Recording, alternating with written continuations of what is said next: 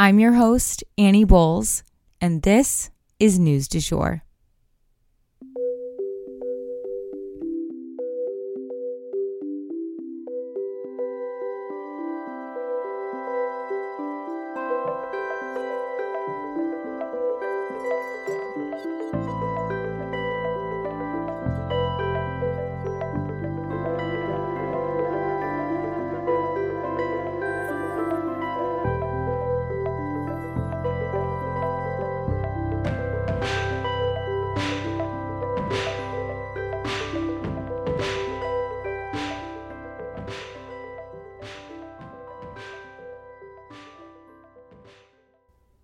Hey you guys, and welcome back to the News du Jour, a calmer space to consume the news. So today, instead of a bunch of little stories like we had yesterday, we are focusing in on two very important stories. One of them is one that I promised I would circle back to, and that is the pact to do with the Amazon rainforest. But before that, we're going to talk about what's new with the Sackler family. So some kind of exciting news has broken in relation to the Sackler family and the opioid crisis. If you guys remember, despite their obvious connection to the opioid crisis and seemingly deliberate fueling of it, they always seem to kind of get off scot-free. They still have billions as a family to live off of in luxury, but they're trying to say that they're bankrupt and that they don't have to pay people they've hurt, and they're able to just put their corrupt company under a new logo and call it square. The American people were kind of miffed by this, and now the Supreme Court is saying, not so fast. They have actually put an official pause on the settlement with the Sackler family while they review the case. This decision, which they will hear arguments for in December, could really set the tone going forward. You see, a lot of big companies have done this before. They have declared bankruptcy in order to shield themselves from having to pay their victims and go through trial after trial after trial. And the Supreme Court is deciding whether or not this practice can continue, as it is widely considered to be a misuse of bankruptcy law. Basically, according to Lindsay Simon, a bankruptcy expert, quote, they're getting one deal to be done, and they get all of the benefit with none of the costs, end quote. In order to fully understand this issue, though, you need to know kind of what torts is. Woof. The last place I ever want to take you guys is to a law school classroom, but hear me out. Torts is defined as essentially any time a person's rights are violated and led to harm of an individual. Oftentimes, these cases have large numbers of victims, though, like plane crashes or chemical spills or a fire caused by negligence, etc. So if the Sacklers are not allowed to use bankruptcy to avoid going to court on all these various lawsuits, then other large corporations will not be allowed to either. And that will set what's called precedent for the future, meaning if something similar happens, they will reference this Supreme Court decision in order to guide what they do next. It sets the tone, and it establishes how such cases will be handled going forward. One problem with the Supreme Court doing this in this instance, however, is that the plaintiffs in this case were going to be getting some large payouts from the Sacklers, payouts that they desperately need. And now that has been put on hold while they settle this issue in the Supreme Court.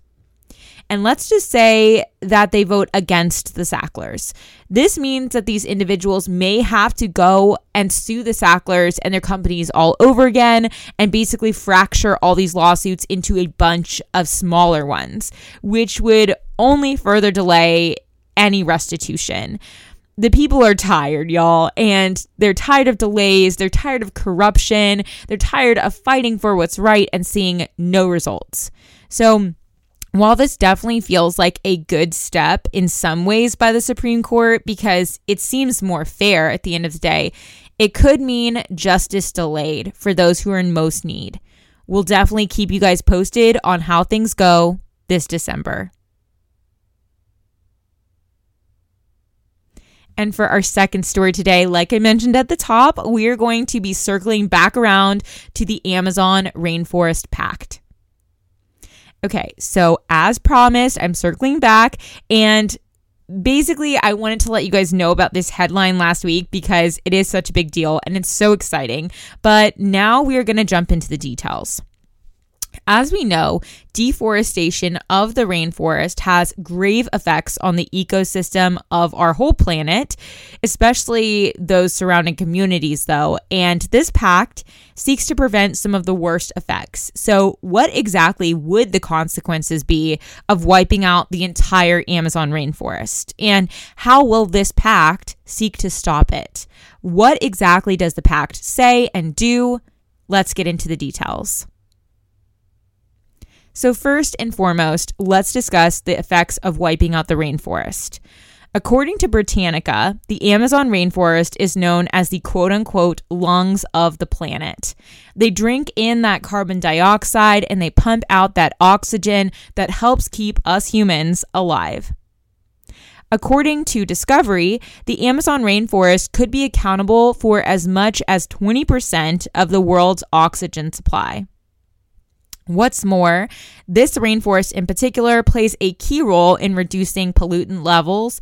Basically, getting rid of the rainforest would accelerate all of the effects of climate change across the whole planet because of the rainforest's role in keeping our air clean and breathable for human bodies. Additionally, the medical field would see a big hit as well, because many of the world's pharmaceuticals that we depend on are produced with plants grown in this part of the world. Treatment for 121 prescription drugs, including those that treat leukemia and glaucoma, are sourced there in the Amazon rainforest, according to Earth Reminder. Locally speaking, getting rid of the rainforest would also cause more flooding and mudslides. The area would likely stay wet as it always has been, but without those trees to hold the earth together, landslides would become much more common and extremely dangerous for local communities. What's more, the ecosystem at large would take a massive hit because, as we know, ecosystems are very fragile. And when these diverse species are no longer having a place to live, they will die, and so will the ecosystem itself. So there are effects of losing the rainforest that will be felt both near and far. So what are we going to do to save what's left? Well, led by the country of Brazil, a pact has been signed by 8 different nations pledging to work together to preserve what is left of the Amazon rainforest. So what exactly is that going to look like? What is the fine print? How will they accomplish this? What exactly have they pledged to do? We all know signing contracts is easy, but doing the actual work is hard. So here are some of the things that these nations have signed on to do that will help with the deforestation. First and foremost, coordinate policing to crack down on illegal mining and lodging. They need to enforce the laws that are already in place. This is a pervasive problem where people are trying to make an extra buck at our planet's expense. So this pact resolves to use their combined resources to crack down on this illegal activity. Secondly, something else the pact is going to do is pool funds for development to replace what has been lost of the rainforest and push for conservation of what's left. And this project and this piece of the pact will provide additional employment for people in the surrounding communities as well. So it's kind of a win-win. Good for the economy, good for the planet.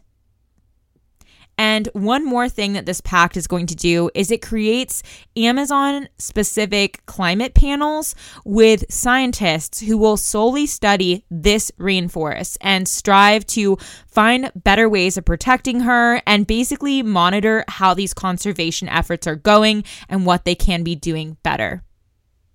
Now, Brazil's leader wanted some of the other countries to sign a pact to end deforestation by 2030. Just stop it entirely. Brazil and a handful of other Amazon nations have had to agree to this or decided to agree to this back in 2021.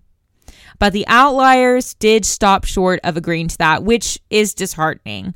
But at the end of the day, if these nations can stick to this plan and really hone in on the key issues and tackle them, I think this could be a great turning point for conserving the Amazon rainforest. But again, it's reliant not on words, but rather on actions. So let's see what they can do. Okay, I lied. I totally forgot that I had a third story prepared for you guys. It is a brief one, but I thought it was super interesting. I've been seeing headlines on this subject and thought I would break it down because this is a pop culture topic, and I thought maybe you guys didn't have time to go down this rabbit hole. But let's discuss the evolving views on Disney princesses. So views of feminism are shifting right now, and that shift is being reflected onto our Disney princesses. Rachel Zegler, who played the iconic Maria in the recent interpretation of West Side Story, spoke out about the possibility of an upcoming live version of Snow White where she would be playing Snow White. She said, quote, "She's not going to be saved by the prince, and she's not going to be dreaming about true love. She is dreaming about becoming the leader she knows she can be, and the leader that her late father told her that she could be if she was fearless, fair, brave, and true." End quote. But women online were immediately clapping back against these comments, deeming them actually anti-feminist. One TikToker said of the comments, quote, "Criticizing Disney princesses is not feminist. Not every woman is a leader. Not every woman wants to be a leader. Not every woman craves power, and that is okay. It is not anti-feminist to want to fall in love or to want to get married or to want to stay home, to be soft, to want to be a homemaker. None of these things make you less valuable of a person or a woman." End quote.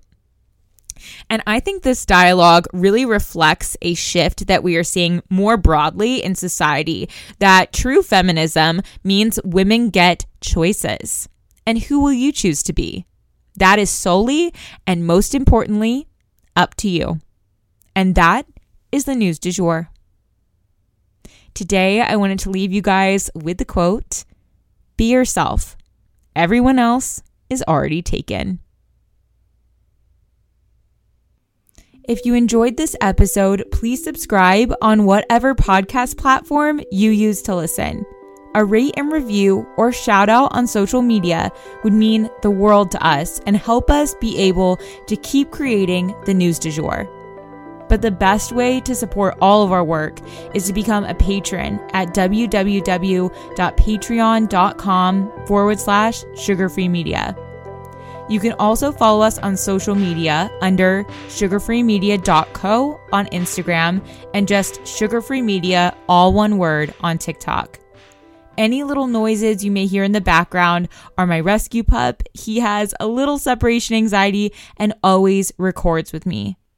We appreciate you listening and look forward to telling you about the news again next time on News du Jour. Broadcasting from